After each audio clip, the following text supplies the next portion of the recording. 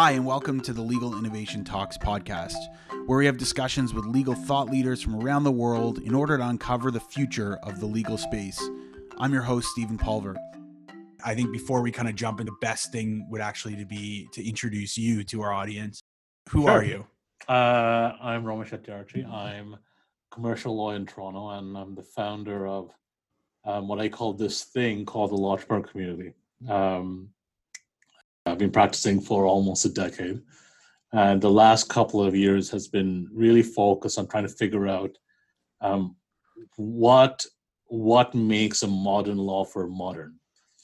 And it's been an interesting journey. A lot of learning experiences. A lot of good learning experiences. What makes a modern law firm modern? Yeah. What? Well, I guess I'm going to throw that question back to you, just to start. What are the I don't know. elements that make them modern? I mean, one of the things, I think it's trite to say that technology is important. I think when I first started on the journey, all I wanted to do was to do good work and keep my costs low. I mean, that's how the process started. As time went on, I realized it's not as easy as that. If you want to do good work, especially in this environment, in this economy, you've really got to be able to leverage technology.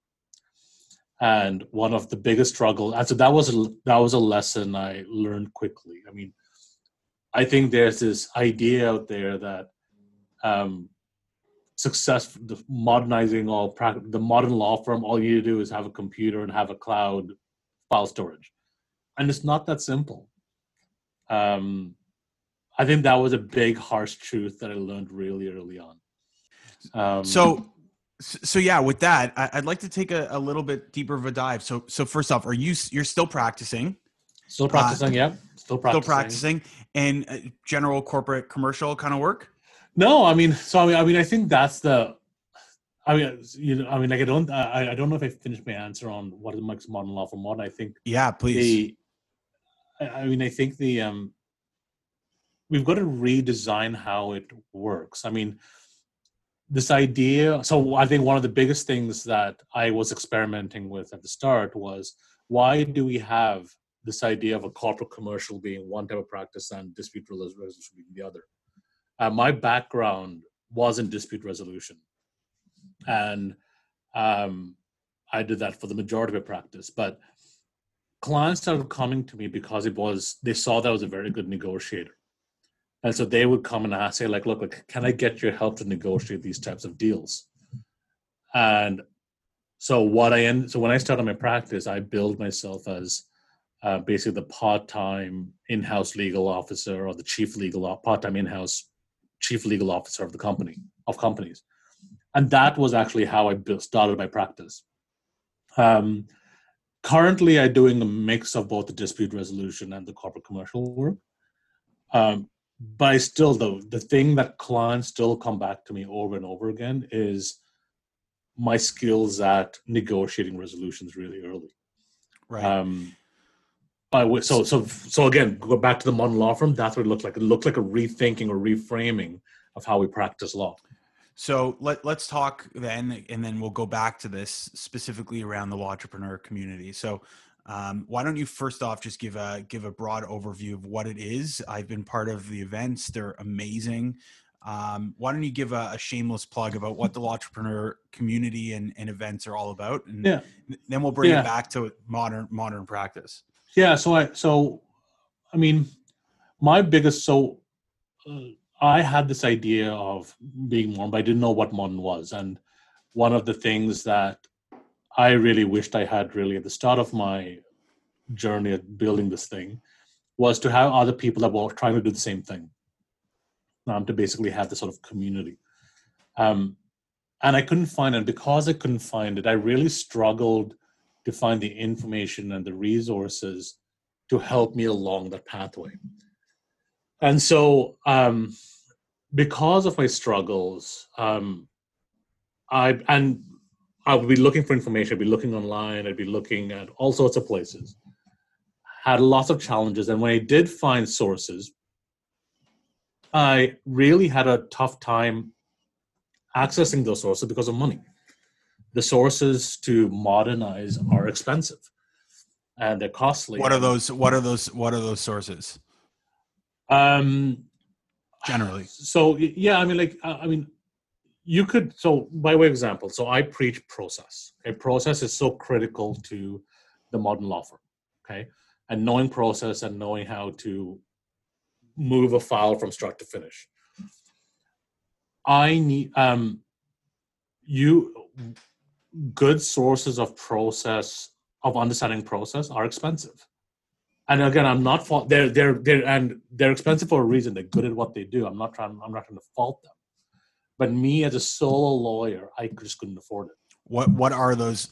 I'm just digging deeper because I think it's important. Yeah. What do you like? Just tell me a little bit more about what that means. Are these software solutions? Are these ideologies? Are they? And they could technologies. Be everything. Okay, so technology is easy to buy. Like it's cheap, right? Like you can buy technology anywhere, right? Like they're between $30 to $100 to $150 a month, sure. But to really understand how to leverage technology, you need training. So what I'm talking about when I'm talking about sources is that I can buy a software, but the amount of money I have to pay to be trained on it, to leverage it to its full capabilities is expensive. Right. And so, is that because of the tools that are out there, or is it because of how comprehensive these tools are? And perhaps it's both. Yeah, I'm trying to think of an analogy. It's like, and we can name specific like what's so far as you feel comfortable, like what's a tool that you would have seen starting your practice that you would have said this is going to be a large undertaking to implement? So like a Clio type. I mean, practice. All every like the Clios, Cosmolexes, like all these software, they do a really good job at being good at saying like, look, this is how you run and manage your practice. That's easy. I'm more talking about, for example, one of the biggest foundational elements to my practice is collaboration, right? Knowing how to use software like Microsoft Teams effectively or Slack effectively, or integrating that into a law firm. There's lots of free resources out there from other businesses, but I didn't feel it was right or tailored to my practice or specifically law firms, right? And I think so that's one example, right? Another thing I talked about is automation. We know that technology is going to be a significant component of the modern legal practice. But we don't know what technology is right for practices. And even if we do, we don't know how to implement that within our practices to leverage its full potential. And so the challenge is that, and what makes matters even worse is that you make this significant investment into these technologies, and then you don't leverage its full potential. You don't even understand how to use it. And then a month or 2 months later, you say, this was such a waste of time, I'm going to move on. But that's actually a step backward to what we're trying to do, right? You've lost money, you've lost time, and you've lost momentum, right? And then you add on training staff, and your costs mount. And so one of the commitments I made early on in my practice is that if I'm going to invest in a technology or in a process, I'm just going to do it right, because I don't want to go back in time. Right. So, for example, when I started off my practice, I was using Slack. Okay, and Slack is great. I love it. There's a lot of I think it has a lot of really good benefits. I'm trying to move on to Microsoft Teams right now, and for a whole bunch of reasons. Because I know you said to us before that Microsoft Teams is the one SaaS tool you can't live without. What? Yeah. Why? Yeah. Because it's the way. So for one, I love Google Docs. I love the Office platform. I love the Google Apps platform. But unfortunately, lawyers still live and die by Microsoft Office, right? But more importantly, the amount of strides that Microsoft has made within the Teams platform has been pretty remarkable. It's been pretty incredible. And Teams specifically now is a tool which when I look at it, like because I can work from my documents within Teams, that's a huge benefit for me. So I'd like to actually dive a little bit deeper on that. So Sure. You were on Slack, and I recognize this is probably veering away from where we thought the conversation would go, but I think it's important. So you're on Slack, you love the tool, and you say, okay, my clients and those around me are still so embedded in the Microsoft ecosystem that we're going to switch over to Microsoft Teams. But I guess my broader question is going back to your point before about not wanting just to move off of tool because you're not using it or that you're not finding it necessarily useful. Like, are you not taking a step back by saying, yeah, we're gonna do a lateral move from Slack to Microsoft Teams? Like, how's that delivering value to your clients? Because I can use the automation tools that are out there. I can leverage those automation tools far more effectively in Office than I can with Slack. Tell me about those automation tools. I'm interested. So I don't. Yeah. So I mean, So this goes back. I mean, so by way of background, I'm pretty good with technology. And so I'm an immigrant. I came to Canada in 2000. And so technology has been something that I lived and breathed for a significant component of my life, especially when I was overseas. With automation has been the bread, like I think I said, it's the bread and butter of my practice. But with Teams, they've now got so many integrations using webhooks that's fantastic. So I'll give you an example. I can have a client that puts in their information on a web form, and once they submit the web form, it'll come to me not only with the intake, but also with a draft retainer agreement, draft letter to the client, and a draft letter to the opposing counsel, and a draft pleading, by way of example. Right. And that's just because of how I've structured my automations. Right. So just so I understand, so you're harnessing the power of things like webhooks and different functionality that Microsoft's providing out of the box on Teams to basically. Well, it's not out of the box. Well, so that's the thing. I mean, the functionality of webhooks available. But there's webhook integrations on Slack as well, are there not? Yeah, but not in the same way of. So this is far easier when I actually visualize it. The process for Slack would be form to Slack to Word. Right. Oh, I see. Okay. What you're saying is that the integration on Teams allows you to actually have Word as part of the process. I go from form to Teams and I'm good. I understand. Okay, I understand. Right. So I think that's super helpful for people to understand as well. Right. And so this is what I'm saying. Running a modern law firm is not easy. It's not. There's a level of process that's not necessarily visible. Right. It's a process where there's an underlying foundation, which you need to think about and contemplate about before you actually integrate. So that's why I really talk way too much about automation and process. So let's actually use this now as the jumping off point to talking about modernization in general. I know that one of the things that you're so passionate about, especially through the Lawtrepreneur community, is, I know we've talked about this modernization boot camp. There's a few other pieces there. What are the practical steps that other practitioners or in-house legal or really anyone who's practicing in the space can be taking today to set themselves up with resources and tools to push them to the next level? See, that's a great question. I think if there's one thing that I've learned, over the last year and a half is that every practice is different and has different needs. Like, I think and it sounds like the lawyer's answer is like, depends. But well and truly, every lawyer's needs is different. So, for example, I'm speaking from the perspective of a commercial lawyer whose client base is small businesses, and I've got a specific experience about so the primary need is contracts and whatnot. I think that's very different from, let's say, a criminal lawyer or family law lawyer. I think that I think the first step that was really integral to my journey was figuring out who is my audience. So in this case, who's my clients? What are the problems they're facing?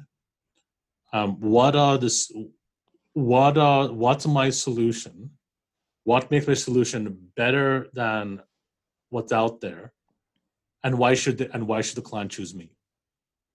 Right. So it's like 5 questions. So like these are the same 5 questions that are foundational to whenever I look at any sort of problem, right? When it's sort of business, right? So again, it's who is my audience or who's my client? What is the problem they have? Why is my solution better than what is my solution? Why is my solution better than others? And why should they choose me? Right. And usually, so if you come up with decent answers to those 5 questions, you're actually in a much better position to make decisions on how to modernize than you would without those questions, without those answers. And obviously those questions and corresponding answers are things that might not come very quickly to people. How is your work, especially through Lawtrepreneur, how are you helping lawyers and practitioners get there? The problem that I was facing is that I didn't have a place to go to either talk about problems and find solutions for how to modernize my practice. And there were no other lawyers out there doing it, or I didn't think there were other lawyers doing it. And because of that, I actually had to go to non-lawyers to get some advice. Those non-lawyers weren't necessarily free. In fact, they were quite expensive.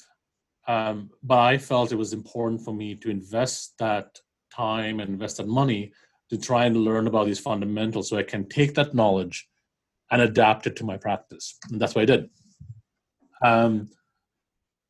And one of the things that really transformed my view of basically what was around me was this Fireside conference. And Stephen, I know that you were really instrumental in putting that together.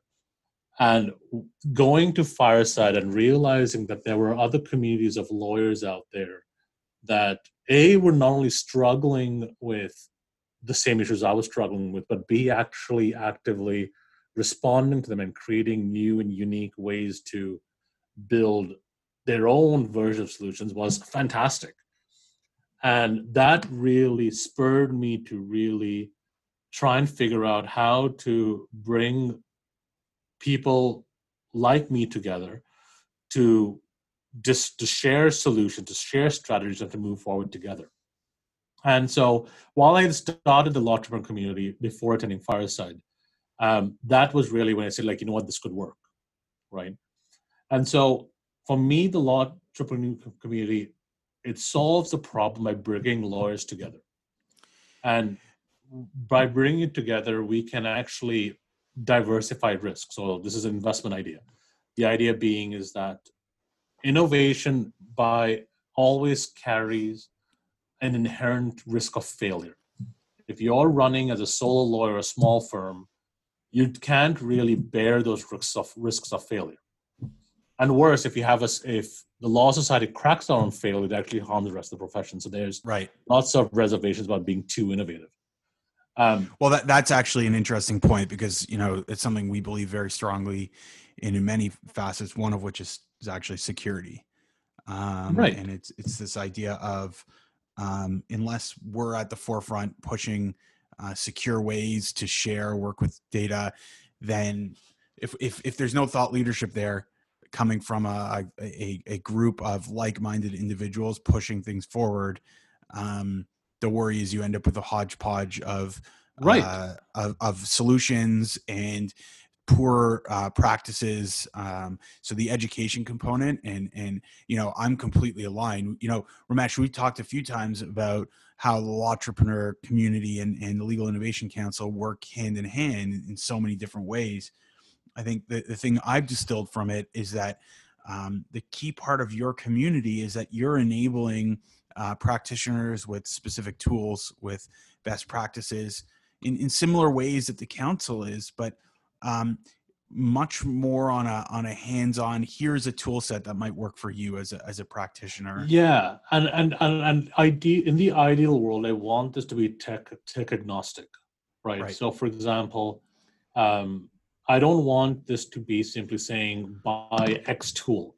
I want Right. to talk about saying like, look, I'm using X tool, but here's how you could use it in a way that you could use any other tool, right? Because I think there's an inherent danger of saying that one tool is the best tool of any. I think each tool has its benefits and its not so benefits, and we just got to tailor it to our practices, right? Are you finding that it's become easier to get people on board with your mission than it was even 5-6 months ago? I think look, I think when we're talking about mission, I think lawyers are inherently resistant to change.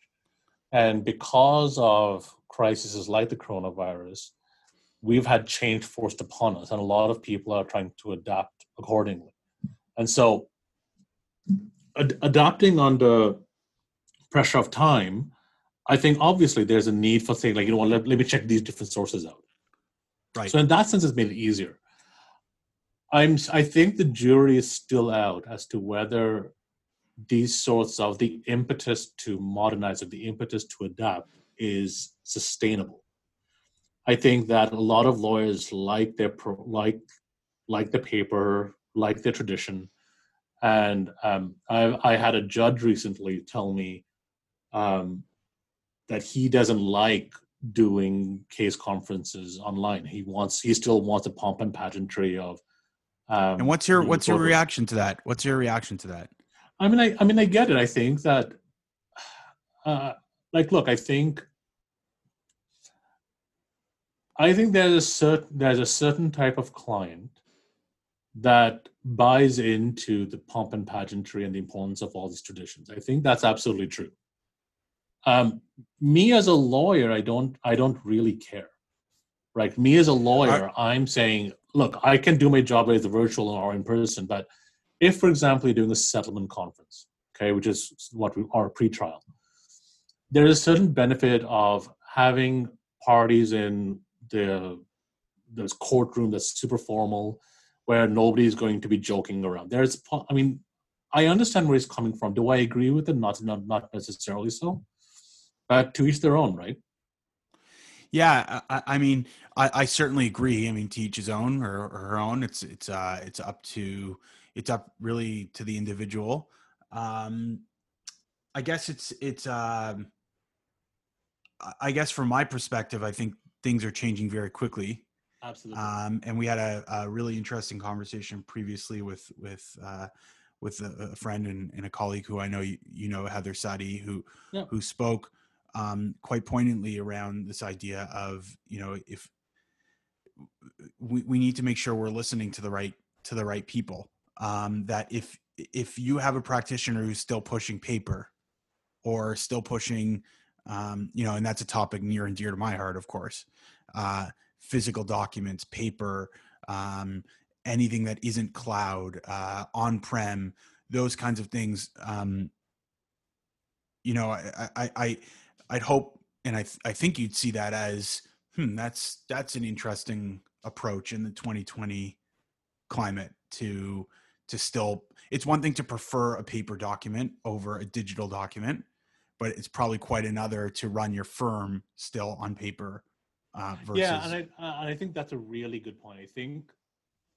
Look, I think as lawyers, I think we are facing a choice.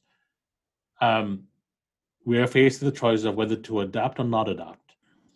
And maybe there's even a third choice, can we have our feet in both ponds? Right. Right.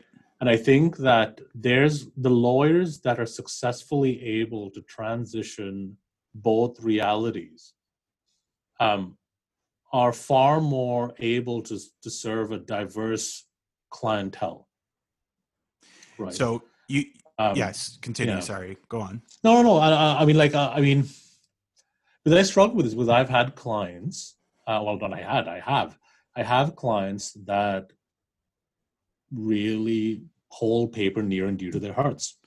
But And surely the idea though is and I hear that, like I hear it, despite how much I like digital and cloud, I still like having a handwritten note beside me. I get that.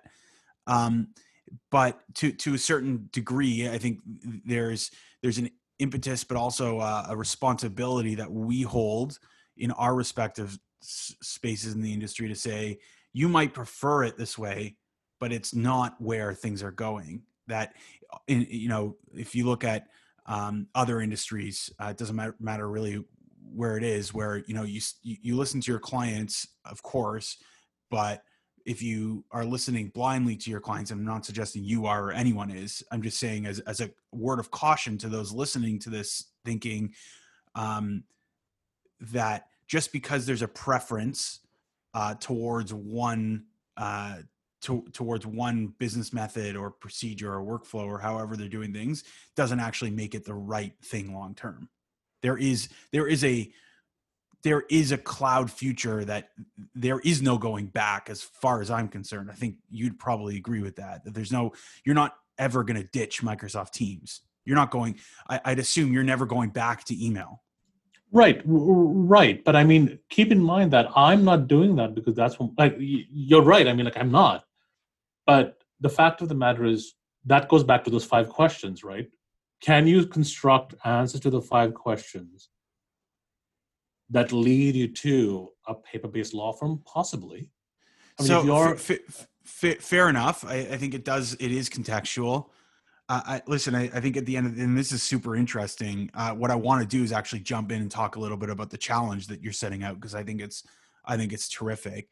I just wanted to hit on one point that I think you sure. nailed, which was something that I've been thinking about quite a bit. We just phrased it a little bit differently. I think going back during the whatever stages of this pandemic we're in and beyond, I think really there's fundamentally 3 types. And I think we're saying the same thing. There's the type that is going to go back and change everything about their practice. There's the type that's going to go back and pick and choose things, but won't make wholesale changes at the start. But they are kind of recognizing that there's going to have to be those changes over time, but they're not going to make them as quick. And then there's the third, which aren't going to make any changes. Okay. Worse yet, they're going to look at they're going to look around the table or their Zoom meeting at the management team, and they're going to decide we're just going to go back to the way we were doing it because it's easy. In my mind, that third tier won't exist they're going to go extinct. No, and in that sense, I agree. They're going to go extinct. I'm like, they're going to be like the dinosaurs, right? Right. So, yeah, complete agreement. So it's one thing that there's that, I think you called it kind of the hybrid or feed them both. Like, I think we're saying the same thing. There's this middle group that might say, in some cases it's okay for us to have some paper, or it's okay for us to do things this way. But we're recognizing that the future is digital. We're recognizing that the client is first. We're recognizing that business, law firm is a business. We're recognizing all those things. So I think that's a really important point. Now, absolutely, I want to bring up as a final piece here, specifically around this challenge. Why don't you talk to me in our community a little bit about what you have set up, the details around that, because I think it's something that's really important and something we should actively promote. Yeah. So automation is the foundation to what I believe the modern law firm is, right? And when I say automation can take a number of different forms. Automation is document generation. Automation is email automation. So basically, autoresponders are a form of automation. For me, automation is as simple as using technology to respond to a repetitive task, right? And so get a number of different types, but how lawyers use automation vary, and it varies according to their skill level using technology. And so the automation challenge is the challenge that I'm running that basically encourages or incentivizes lawyers to lean into the discomfort and integrate one simple automation to their practice. That sounds like something you learned at Fireside, leaning into your discomfort. That's it is absolutely one of the things that. Okay, good. I'm happy to. I will gladly give credit. It's something that I've always believed in, but I can't even necessarily. That's one of the key pillars. So I'm happy that you're saying. No, and like I said to you, Fireside was a great conference, and kudos for you to putting such a summit on. And like, look, truth be told, this automation challenge is really a function of the Lawtrepreneur Digital Summit, where basically it was something where I put together this summit of 40 speakers and 20 sessions, but I relied on automation to get all of the repetitive tasks done. And so, automation really is the power behind, I think, the modern law firm. And so what the automation challenge is to get lawyers to go through the stages of automating a simple process from start to finish. Basically in the course of 4 days, we're going to run it. Right. Amazing. Yeah. What are the dates? So the dates are next week. So it'll be Monday, June 28th to July 2nd. But if you go, I'll give you. We'll put the link in the show notes as well. Yeah, and essentially, if you click on the link, you'll actually be able to get the download, like a free download. I'm probably going to run it a couple of more times depending on the interest of this thing. But I do think that it's a really important way for people to know about the importance of automation to a practice. I love it. Romesh, thank you so much for doing this with us. Thank you for inviting me. This was great. I'm certain we'll do it again. So let's close out this episode of the Legal Innovation Talks by thanking our friend Romesh and the Lawtrepreneur community for joining us. We will speak to you next week.